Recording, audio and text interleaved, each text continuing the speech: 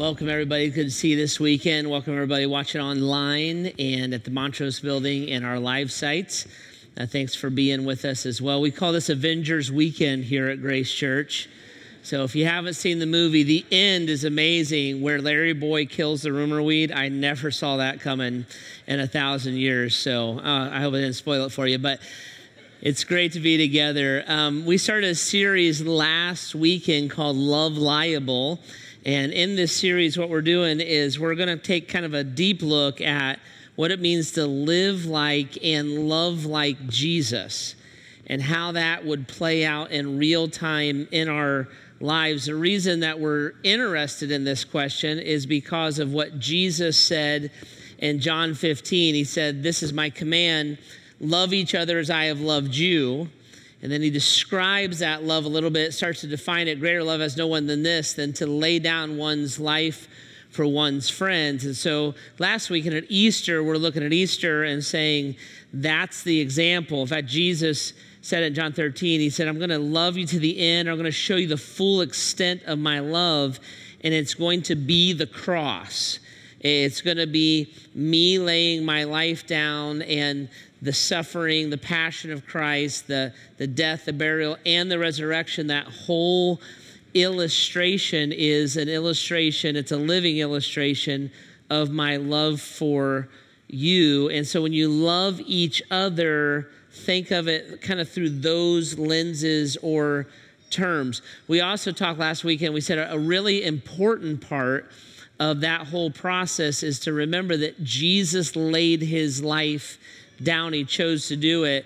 He says this in John 10. He says, "I lay my life down, only to take it up again. No one takes it from me, but I lay it down on my own accord. I have the authority to lay it down, the authority to take it up again. This command I received from my Father." And so we said, as we're kind of processing and working that definition of what it means to love, we're looking at Jesus deciding to do something. We call it his predetermined yes.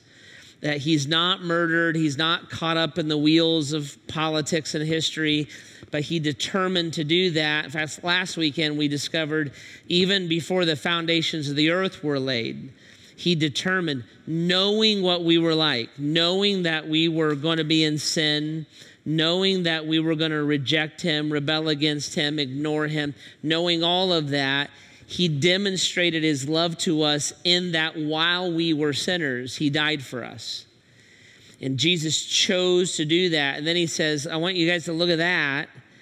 And that's love. That's what it looks like. And that predetermined yes is what drives it. And I want you to love like that. You've decided ahead of time that you're going to love regardless of how people respond, because you didn't respond that great, remember? You didn't do it, but I determined to do that for you, and now I want you to love like that. In fact, I want that to be the hallmark of what it means to be a Christ follower. So for those of us who are Christ followers, that is the command, the challenge, right? I want to love as I have been loved. If you're not a Christ follower yet, that's the definition of following Christ. It's what you're kind of signing up for. And it's also the depth of which Christ loved and gave himself to us, right? So that's kind of the basis. And if you missed that conversation, the app, the website, it's all out there, podcasts, you can get all that for free and kind of catch up on kind of that broader definition that we kind of summarized there. This weekend, I want to take us into the how to do that, because loving each other is a complicated thing. Am I right? It's complicated, and it plays out in 1,000 scenarios and 1,000 situations that are all completely individualized. And so when I run into these relationships and I'm looking and saying, I'm open to that, like I'm not even fighting Jesus about it, but how in the world do you pull that off? And then how do you pull that off in the nuances of my relationships that I'm in right now? That's a complicated question. So I want to start there, and that's what we're going to dig out for the next few weeks.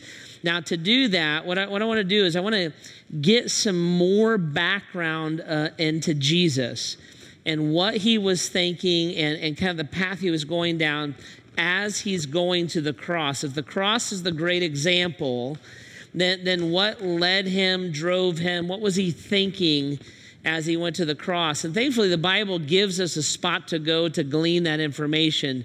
And we're going to go there this weekend and kind of hang out there. So if you got your Bibles, grab them and go to Philippians chapter 2. Philippians chapter 2. That's page 951 of those Bibles in the chairs. If you don't own a physical copy of the Bible and you want one, just take that with you and keep it. We'd love for you to have it. This is all on the app and the website and stuff like that. So Philippians chapter 2, page 951, we're going to get an insight into what Jesus was thinking, and then we're going to see that his mindset is a mindset that we want to pick up, and that's a gateway or a starting point of how to love as we have been loved. So the Apostle Paul is writing here on God's behalf, and what Paul does is he lays down this line of logic for us.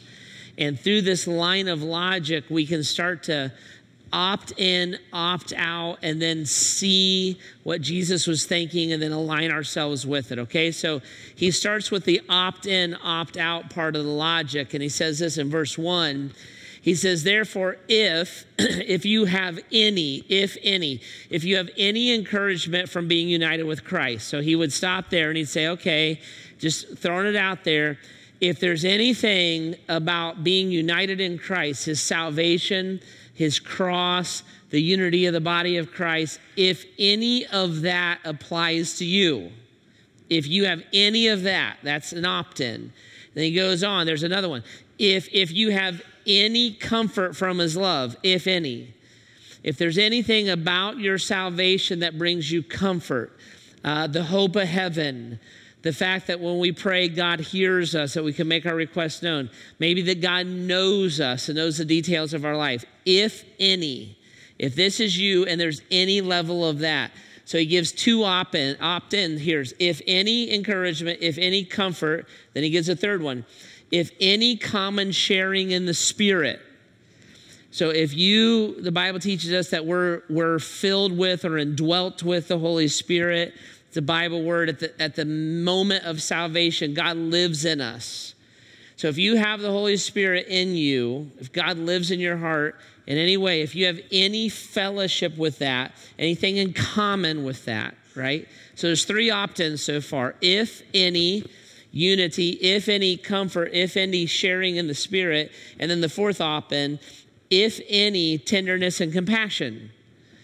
If Christ in you, the Holy Spirit in you, gives you any tenderness, any compassion, if you would look at someone and have a compassion for them, right? The kids, the other side of the world that need the famine relief from Feed My Starving Children, if that stirs you at all, right?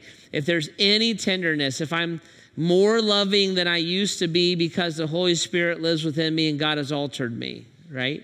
So these opt-ins are there. If any, if any, if any, if any. If that applies to you in any way, if you would say, I've received the love of God and it's affecting my life in any way, and Paul goes on, if those are your opt-ins, then here's your logic. Then make my joy complete by being like-minded, having the same love, being one in spirit and of mind. So like-mindedness is the logic, and then there's an outplay. What does that look like? And he says this, so because of all that, do this. Do nothing out of selfish ambition or vain conceit. Rather, in humility, value others above yourselves, not looking to your own interests, but each of you to the interest of others. So Paul does this logic. He looks and says, if you're in on this, then be like-minded this way, and it's going to result in doing nothing out of selfish ambition, vain conceit, but putting other people's interests above your own. If that's you, then do this, right? So if we raise our hands and said, in essence, I feel and know that I'm loved by Christ, and I'm also willing to love as I have been loved, then Paul would say, this is what it looks like to love as you have been loved. Nothing out of selfish ambition, vain conceit, humility, value, other people's interests above your own, right? So you follow kind of that logic, and Paul's saying, if that's you, then do this. Now, I don't know about you. You're probably more spiritually mature than I am. But I don't know about you, but I would opt in. I would say, if any, I'd be like, yeah, that's me. I mean, I'm united in Christ and grateful for my salvation, and I'm comforted by knowing that, and I believe the Holy Spirit's within me, and it does make me compassionate, more tender toward other people. I would opt in and say I'm all in on that. But when you got me to this part, I would be like, nothing? Nothing out of selfish ambition or vain conceit? Nothing? Like I'll never do anything selfishly or vain conceit. I'll never think highly of myself. I'm amazing. It's difficult not to think highly of myself, right? Sexy, smart, the whole nine yards, personable, humble, like the whole thing. Like it's difficult. Like nothing ever. I would say something like this. I want to, but that's the bar. Always put other people's interests above my own. That's the definition of love. I'd be like, always, like never. And I would be a person, and maybe I'm just immature spiritually, or in life in general. But maybe that's just me, where I'm looking, I'm saying, I really am open and want to. And when I come out of Easter, where I've taken a kind of a closer look at what Jesus did for me, I'm even motivated. But that, I don't see how I can just feel that way or do that or be motivated enough to pull that off. So the logic makes sense to me. The opt-in makes sense to me. The desire makes sense to me. But the outcome, the how, that seems really, really difficult to me. And I'm not sure that I can pull that off. Now, here's the great thing about God. Rarely does God ever tell us what to do without either through example or direct teaching showing us or telling us how to do it. And this is one of those circumstances where the Lord, through Paul, is saying, this is the opt-in, this is what I'm looking for. And we're sitting here saying, well, how do you do that? And Paul starts to walk us through how to pull this off, okay? So this is what he says. That's verses 1 through 4. Here's verse 5. It's all the same conversation. This is what he said. He says this, in your relationships, if we're going to pull this off, in your relationships with one another, have the same mindset as Christ Jesus. That's fascinating. Because God is in essence looking at us saying, are you in? Do you know that Christ loves you? I'm in on that. Do you want to love others as you have been loved? Do you want to love your neighbor as yourself? Do you even want to love your enemies, your spouse, your kids, your parents, your friends, your worst enemy? Do you want to love as you have been loved? Yes, I do. I want to do that. How? Paul says, the way that you begin to do that. Remember, we're going to talk about this for a few weeks. So the way that you begin to do that is fascinating, is with a mindset. With a mindset. Now, this is a little bit mind-bending for us as North Americans, because when we talk about love, 99% of the time, this isn't right or wrong, it just is.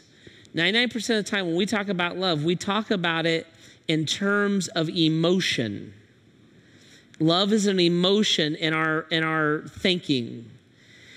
Now, this is what happens. If love is an emotion, that means this: my love for you is going to be defined by your receptivity and your reciprocation of your love for me. My emotions for you are going to be defined by your emotions for me. And if I have an emotion for you and you reciprocate that emotion for me, then we're in love. We're in love, right? If you don't reciprocate that emotion for me, then we're not in love, and we may not even be friends. Now, that's not all right or wrong. It just kind of is. Paul is going to go poof. He's going to blow the mind a little bit, and he's saying, if you want to get a hold of Jesus's love and his path to the cross was not defined by his emotions about going to the cross. It was defined by his mindset, a predetermined yes that was determined before the foundations of the world were laid. So if you want to love, if you want to opt in, you're going to start with your mindset. Your mindset should be the same as that of Jesus Christ. Well, what was his mindset?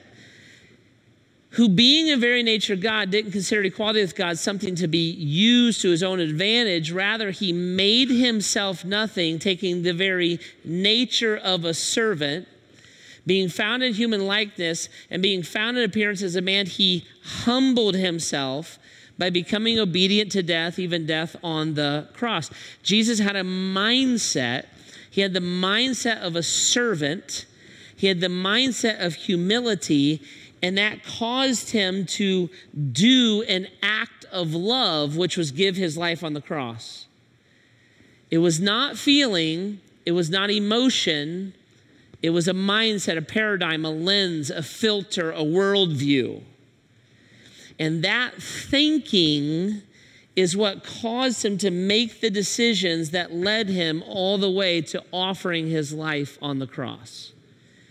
If I want to love as I've been loved, I start by allowing God to renew or to change my mindset. Jesus had the mindset of a servant and the mindset of humility. Now, what does that mindset look like? Let's talk about this for a few minutes, okay?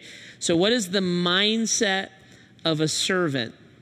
When we think about the mindset of a servant, this is really important. Ready? It's very different than the mindset of service or the mindset of a volunteer. That's not what Jesus was digging at. He didn't have the mindset of service or a mindset of a volunteer. He had the mindset of a servant. When we have a volunteer mindset or a service mindset, this is usually how we filter this. And again, it's not right or wrong, it just is. Right? I'm not condemning it or condoning it, I'm just clarifying it. It's just the way that we think. When I think of service or volunteerism, what I tend to think is this way: is it going to be fun and fulfilling for me? So if you came to me and said, Jeff, would you help me? Friday's my day off. I get one day off a week. If you said, would you take your Friday and help me? I would determine my yes or no based on what you asked me to do. So if you said, would you bring your Kubota over and help me clean my yard up all day on Friday, I would say, well, yes. I couldn't think of something more fun to do than that, and I would love to serve you. I will volunteer to do that. If you said to me, Jeff, would you take your Friday and watch my 5-year-old? I would say, I don't like your 5-year-old. I don't like any 5-year-old. No, I will not do that. I'll pull my daughter out of school. You pay her, she'll do it. Right? I'm not doing it. Because I'm going to look and I'm going to say, it's not fun. It's not even fulfilling for me. That would be horrible to me, like to do that. I mean, I'm glad you love your kid, but, right? So that's the way that would work. If you said to me, it may even be difficult for me or not fun. If you said to me, we had a family tragedy, would you take your day off and perform a funeral for us? I would say yes. I want to do that. I love you, and I want to be in that situation. It's fulfilling for me. You need me. I love you. It's fulfilling for me. But that's a service mindset or a volunteer mindset. Ready? This is important. That is not a servant's mindset. What is a servant's mindset? This is how I would define it, okay? A servant's mindset is this. A servant's service is defined by the needs or the desires of the one they serve, not the joy they derive from service. When I volunteer for something, my mindset starts with me. Would that be fun? Do I want to do it? Is it worthy of my time? And that's fine. When I have the mindset of a servant, My decision point starts with you. What do you need? What do you desire? Can I help you? See, it's a very different pathway. And Jesus, Paul says, has the mindset of a servant. When he's going to the cross, he's not thinking, what's in it for me, or will I enjoy it, or is this fulfilling? He has the mindset of a servant. He's thinking, what do you need, and can I meet that need? That's a big deal, because it alters how I love or express love. So sometimes as a servant, I serve and the service is fun. That's fine. Sometimes as a servant, I give something, and when I give it, it's fulfilling, and I'm being a servant. Those kids need food. I have a resource I can give to them. That's fulfilling. It's fun to take my time and pack that food. It's the whole enchilada. It's fun, it's fulfilling, it's fruitful, and they actually need what I can give them. Sometimes being a servant is fun, and sometimes it's being fulfilling. Sometimes being a servant is miserable. I might need to serve you by allowing you to hit rock bottom as you scream at me your whole way down. And I might need to serve you. What's best for you is if I don't intervene, so that you do feel your consequences, and you're going to hate my guts in the process, and I love you enough to bear that burden for you. Sometimes I might have to serve you by being the only person in your life that does not celebrate your life decisions. And everybody thinks it's great because they've been told that to love you is to agree with you. But I'm going to be the one person who loves you enough to say that's wrong, or that's sin, or that's going to destroy your life, your family, maybe even your soul. I'm going to love you enough not to agree with you, to tell you the truth. See? Being a servant is about you. And I might serve you by agreeing with you and celebrating with you and giving to you, or I might serve you by bearing your wrath, by being the outsider, by being the only one who will look you in the eye and not buy into your argument because it's counter to God's word. Jesus has the mindset of a servant, and Paul says, you should have that mindset. I want to love you. What does love mean? Well, it's all the grid that it comes through. When it comes through the grid of a servant, it could mean many things. It means what is best for you, what is most Christ-like for you, what is truth, that God's truth applied to your life. And that might not mean doing what you want me to do, okay? So then we start to frame up, how do I love you? Well, you start working it through the mindset, the paradigm of a servant. Now, the scripture goes on, right? So Jesus had the mindset of a servant. He took the nature of a servant, and he humbled himself, became obedient even unto the cross. So he had the mindset of humility. What's the mindset of humility? Humility is this, is my definition. Humility is this.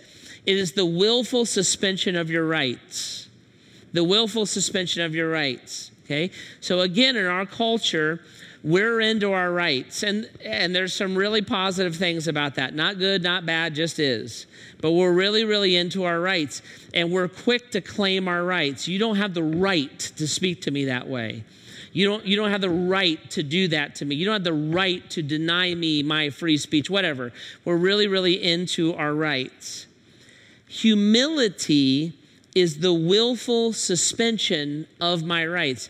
Jesus had the right not to go to the cross.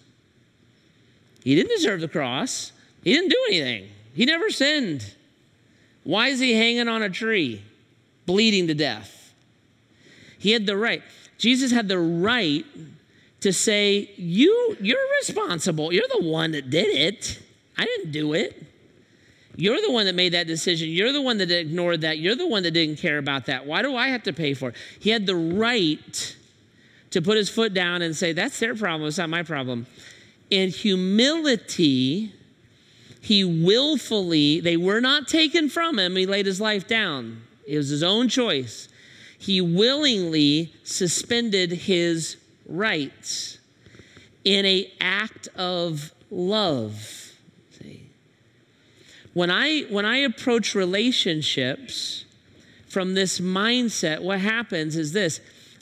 I will start asking different questions. If I come at a problem, a relational problem, from a position of humility, I will ask different questions, okay? So I can look and say, you stole something from me. You stole something from me.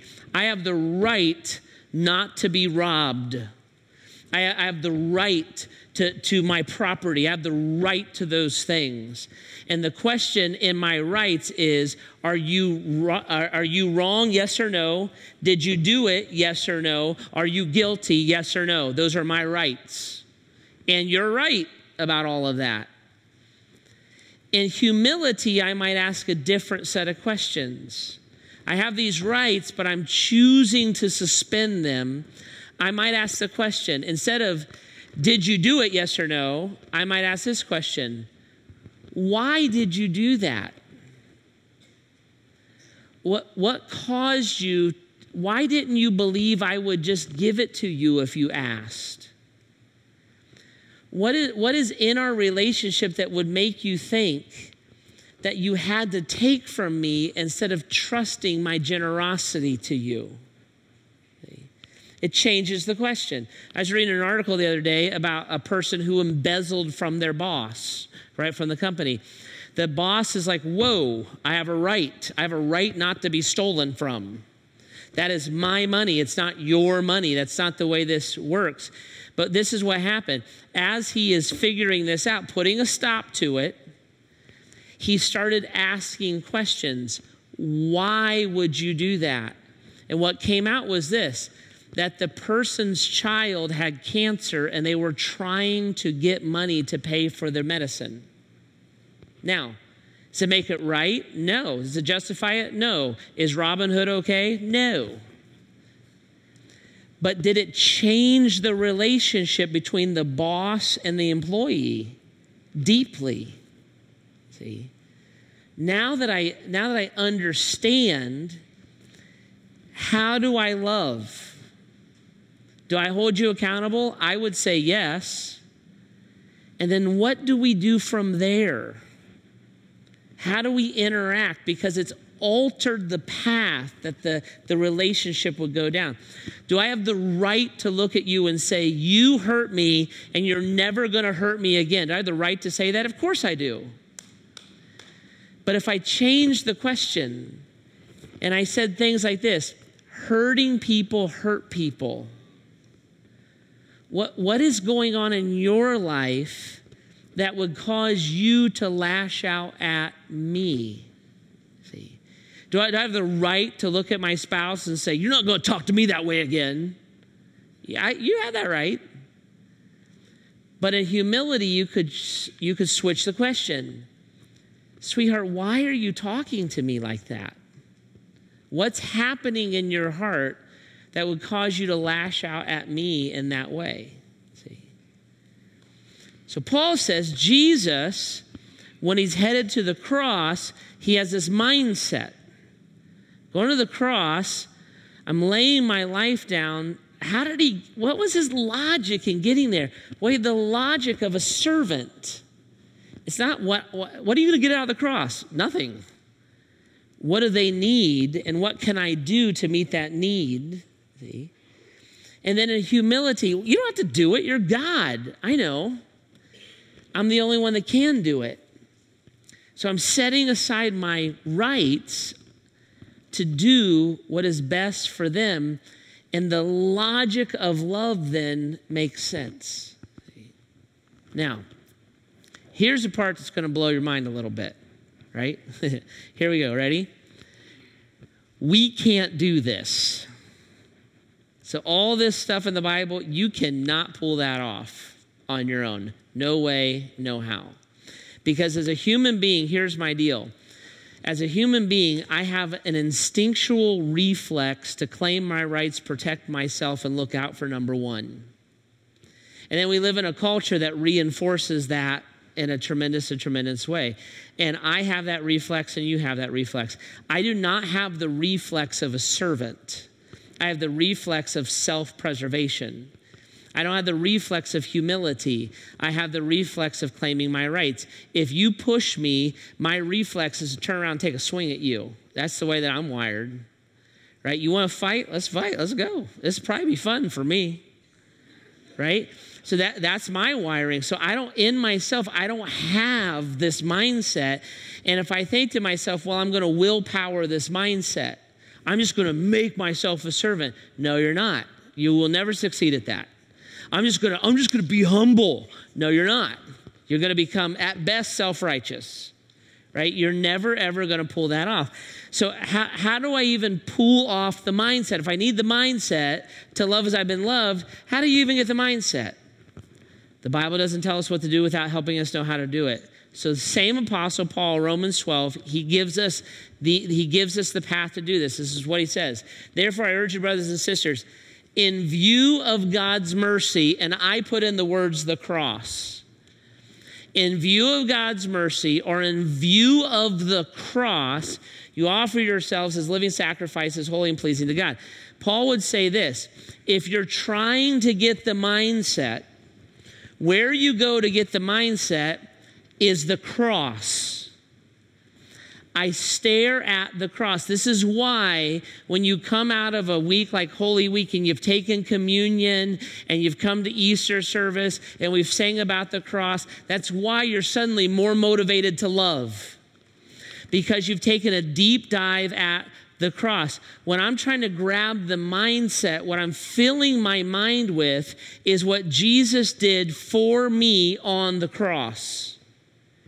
In view of the cross, in view of what God did for me, as I receive and download the incredible love of God, what it does is it changes my mind. Paul goes on. He says, don't conform to the patterns of this world, but be transformed by the renewing of your mind. As I look at the cross and I understand deeper and deeper and broader what Christ did for me on the cross, it alters the way that I think. When I look and I put myself in the position of the one who is opposing me, they're being a jerk to me. When I was cursing God, what did he do for me? The cross is what he did for me. When I abandoned God, what did God do for me? The cross. He did that. As I was in the process of denying him, he was in the process, so to say, of dying for me. When I was being selfish to God, you robbed me. You ripped me off. The Bible says when we don't offer our tithes to God, we rob God. When I rob God weekly, what does he do for me? He dies for me. He does the cross for me. When I curse God, he does the cross for me. When I'm selfish to God, he does the cross for me. When I'm hateful to God, he does the cross for me. Paul says, in view of that, when you're staring at the cross and you're downloading that what this person is doing to me, I'm doing to God, and God's response to me is the cross. As I am loved. And I understand that Jesus' gift of his life on the cross affects every little nuance of my life every little day. As I understand that and download that, it changes my perception. It renews my mind. It gives me the mindset of Christ, that as this person is doing to me what I have done to Christ, Christ did this for me, and I want to do that for them. See? And the way that I get it is I see it in my own life. This is what Christ has done. And it renews my thinking. I'm in. I want to be in. How do you be in? You get a mindset. Where's the mindset come from? From seeing it play out in your own life. Do you see how Christ was a servant to you? Do you see how Christ's humility was given for you? As they do to you what you did to him, you love them the way that he loved you. Now, I wanted to give an illustration of this. I was actually kind of racking my brain about how to put some skin on this. And I remembered the Lord brought to my mind my friend. My friend Val is doing something. I want to show you her story here in a second. And as you hear her story, I love her story. She was telling it to me. What captivated me was this. Not so much what she is doing, because that's going to be different in every situation. So it's not what she was doing. What I want you to grab is her mindset. Why? How did she reach the conclusion that she reached, okay? So let's watch her story, and then we'll talk about it some more. So Val, August of last year, you got a phone call from your mom and dad. And what was that phone call about? My dad had just had a kidney biopsy, and they found out that he had stage 4 kidney failure. Okay. And the doctor told him that he should check with the family to see if anyone was eligible to be a live kidney donor for him, because he was going to need a transplant. So he needs a transplant. They're checking with the family. The family is tested, and your test came back as a match. A match. Yes. So you were kind of the one person in your family who could donate a kidney to your dad. You, I'm sure, talked about that with your husband, Dan, and your kids, and you came to what decision? That I was absolutely going to give a kidney to my dad. Okay. The question for me was never, am I going to do it, but how am I going to do this? Okay. It was just an obvious yes from the very beginning. What has that meant as you're preparing for this transplant? How did that whole process, how's it affected your life? How'd you have to get ready physically and emotionally, spiritually, all those kind of things? Sure. Well, the donation process is actually not simple at all. Mm-hmm. There's a lot that's involved in it, and the donor has to be in best possible health. They look at a lot of different risk factors, and one of them that was my biggest hurdle was my weight, and having to get my weight down to a safe body mass index so that I'd be able to donate. So you had to change your diet, your eating habits, your good habits, your bad habits, the whole 9 yards. This is stuff that is difficult for you kind of normally, right? Yeah. But you're looking now and saying, this is kind of life and death for my dad. How has that affected you even spiritually? Well, I think because I've been praying about it every day, and I think that my motivation was really different this time when it came to diet and exercise, and knowing that I was doing this for my dad, I think God really helped me become more disciplined. He put the people in my life that were able to support me. After a while, I had some friends from the office that started eating the same kind of things that I ate just because they knew that I couldn't. It's made me feel closer to him and closer to my dad. Being able to love him in that way, it really helps me to understand Christ's love for me. The post-donation life is a different life too, right? So there's permanent, long-term effects of all this? What are some of those things that you have to deal with? Yeah, so having only one kidney, I can't play heavy contact sports. Oh man, your roller derby career is over. Things like that, putting myself in positions where I might get injured or injure my one kidney. Different medications that I won't be able to take from here on out. When you look at all this, in many ways, there's not a lot in it for you, right? So you're not selling your kidney. Right. But you would say what's driving you is your love for your dad, right? Yeah. My dad has always been a constant source of love and support for me. And growing up, he was always very graceful with us. He was always the gentle one. Growing up, I made some bad decisions. I had some hard times in my life, and my dad was always the first one there to help me. When I got divorced, he was right there. He helped me find a place to live. He gave me a job at his company. He was just always there for me to help me. I look at him and I can't imagine not doing this for him. Mm-hmm. So you really would look at this and say, I want to love my dad as he has loved me, right? That he would do this for you in a heartbeat, and you want to do this for him.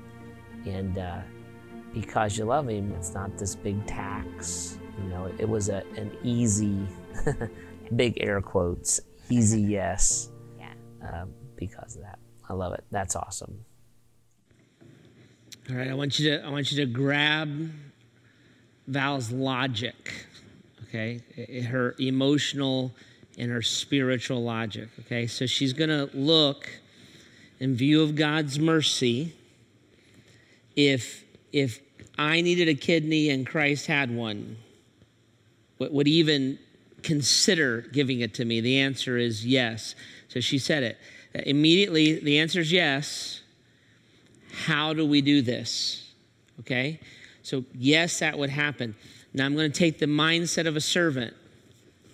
Right? My dad has something that I have and can give and he needs. There's really nothing in it for me. I want to give it to him.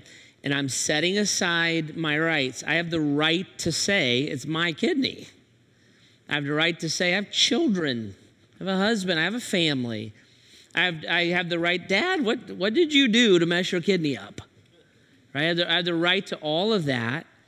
But in humility, I'm setting aside my rights. And it logically now makes sense that I would express love to my dad this way. Okay? Now, I want to show you this. This is really, really cool. Here it is. Ready? Let's go back to Romans 12. In view of God's mercy, right? I'm looking at the cross, the fullest illustration of Jesus' love, the love with skin on and in color. That's what it looks like. A predetermined yes. View of his mercy. Okay?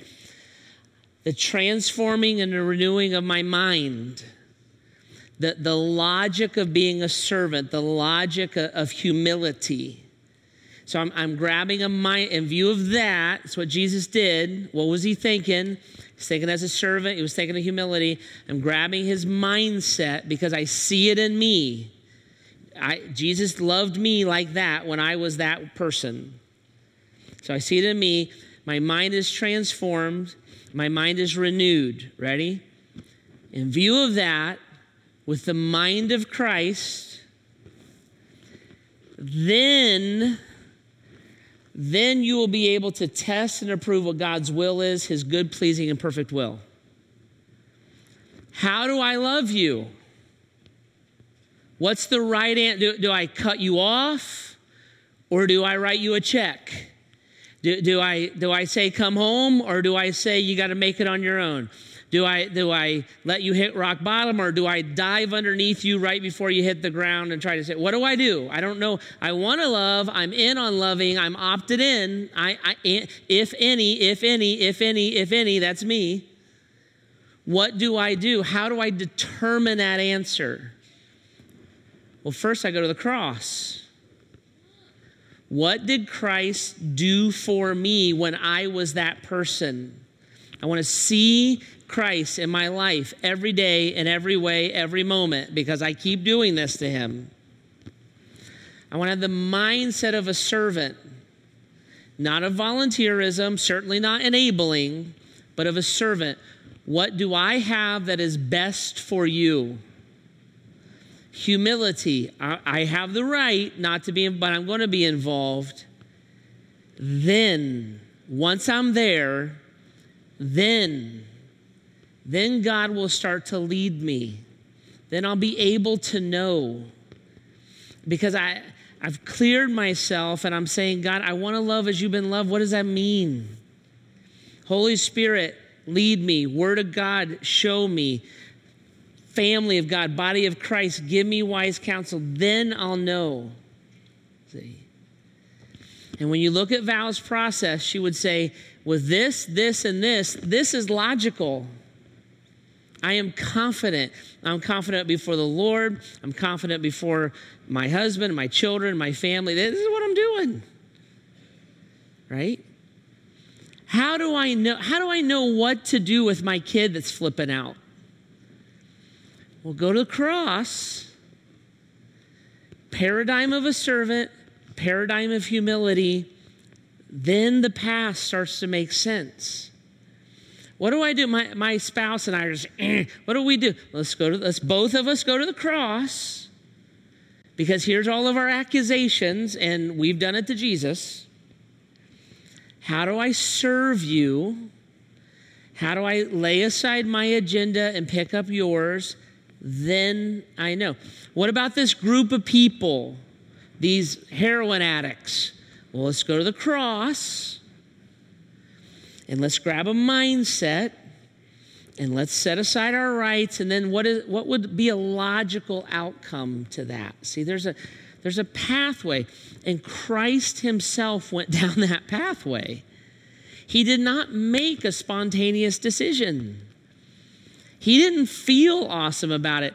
In the garden the night before it all started, he said, Father, could you take this cup from me? Dad, any chance of getting out of this? It doesn't feel good at all. But the predetermined yes, pushed into place by a mindset, led to a path. And it allowed God's good, pleasing, and perfect will to play out in that situation. Okay? There is anybody that wrote a book that says 5 steps to loving as you've been loved, you should punch him in the face. That will never work in 1,000 years, because it's all individual, and I have to be led. I have to be walked through. And the Spirit of God and the Word of God and the people of God are the things that God gives us to walk down this path and to discover these answers for us, okay? All right, here's your tattoo for the weekend. Here's a good one you should go get. Ready? You could sum all this up by asking this question. How would Christ demonstrate his love to me? If I am doing to Jesus what they're doing to me, how does Jesus respond in view of his mercy? If I'm in the situation that I put Christ in, what would Christ do? In fact, you should probably change this tattoo a little bit. It should probably say this: since I am doing this, how does God demonstrate his love to me? I am that person.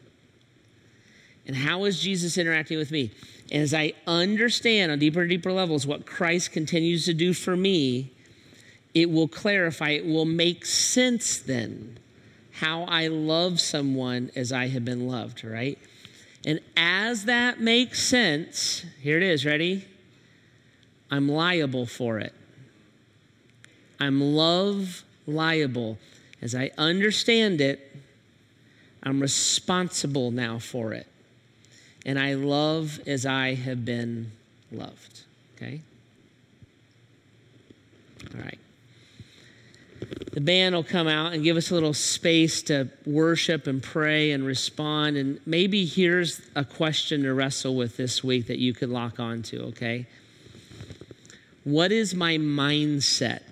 What is my mindset? I'm not talking about willpower, positive thinking.